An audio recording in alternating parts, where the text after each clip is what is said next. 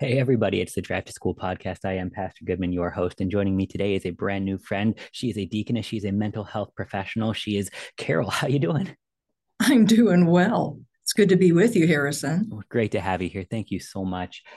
We got to meet when I was visiting Fort Wayne and connected on a topic that is near and dear to my heart. And it's kind of your call right now. But this is the mental health in the church. It's incredibly important, and a lot of times overlooked. You get to see when somebody has a heart attack and they're put up in the hospital. But so often, mental health stuff just sort of goes untalked about. The kids are a lot better at this, and in a lot of ways, we're playing catch up to them, which is good for us. But we get to sort of talk about it. In the past, we've mentioned you have a mind, you have a body, and you have a soul, and these things are connected. So, Mhm. what is the impact on mental health on your soul, on your spirit? Oh my goodness. Well, that's a difficult question because, God has made us with three different aspects to our humanity, our body, mind, and spirit. And when one aspect is suffering, it affects the others. So it's really difficult to pinpoint that question, but definitely, when we're having some mental or emotional distress in our life, that can affect our faith walk. Um, and for some people it increases their faith and their feeling of being close to God, and for others is the opposite. So I think it's very it depends on the individual and how they're responding.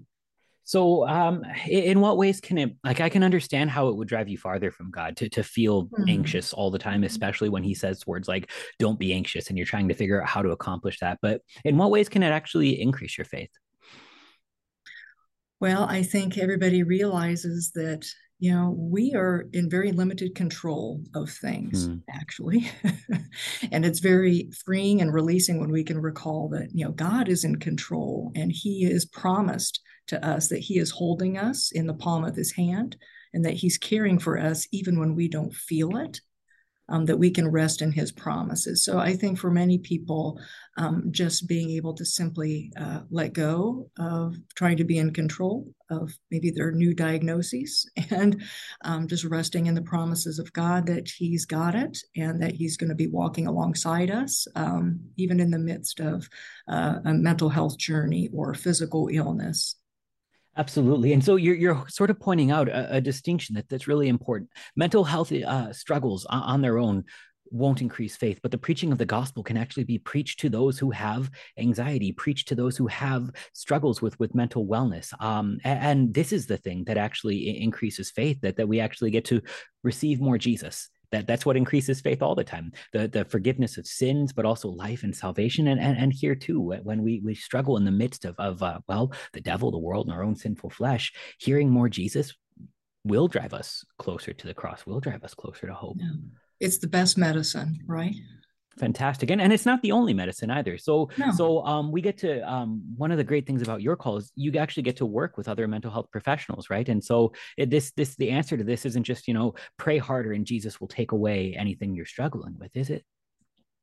No, it's not that simple of an answer. So, really, a holistic team approach is what's needed. So, it's always best when someone that may be struggling with mental health concern can get an annual exam with their physician, right? Get a physical checkup and especially have some blood work done to see if there's a physical cause or root that may be contributing towards the issue.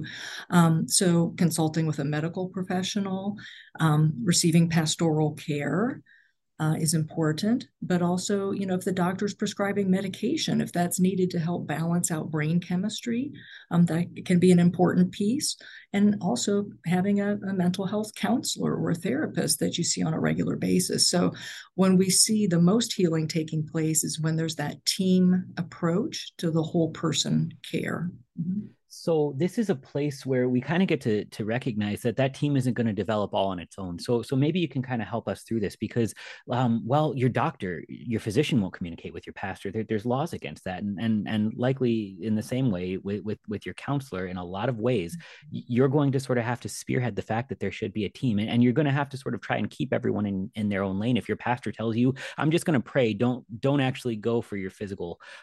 We should talk. And in the same way, if your counselor doesn't want you to receive spiritual care, we should talk. But also, you're going to have to kind of help coordinate the fact that your faith is an important aspect to your mental well-being, and the same with your Right. physical, right? So how do we especially as teenagers, how do we start to spearhead that when there's other adults in the room who tend to really not think about the others?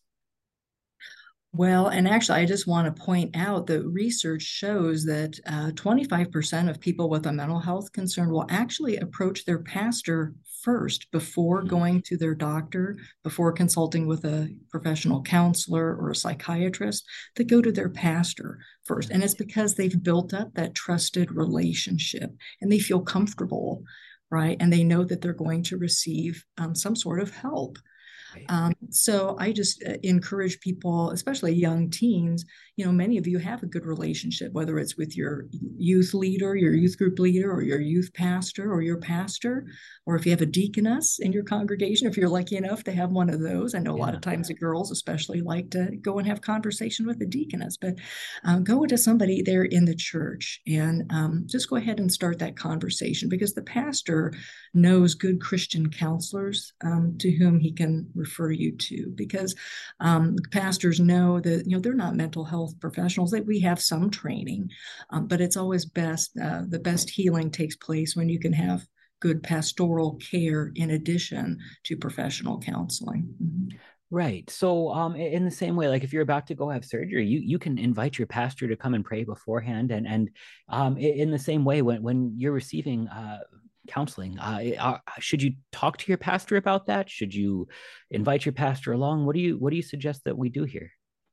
Well, actually, I always recommend that you go to the pastor first and kind of talk with the pastor about what's happening, so that he can make that referral. Most congregations have a connection with the counseling agency where they have a few trusted, Christian counselors that they feel comfortable referring people to, knowing that they're going to see the importance of the faith component in the counseling sessions and work alongside with the pastor. So, talk with the pastor first and see if they can make a referral to a Christian counselor that they regularly work with.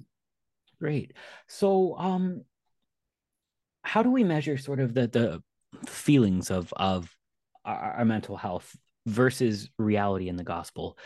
Because when we struggle with mental health, it makes God feel very far away, and it makes help seem very out of reach. What do you do to kind of address that? Well, again, you mentioned just going back to the gospel promises that God gives us in his word. We know our faith isn't based on our feelings. And so, sometimes when God may be feeling far away, when we're in that pit of despair, it's always comforting to be in his word, whether that's in private devotion or making sure we get to the worship service where we're hearing the gospel preached and hearing the hymns. So many of our hymns have wonderful grace-filled messages of hope and comfort in them.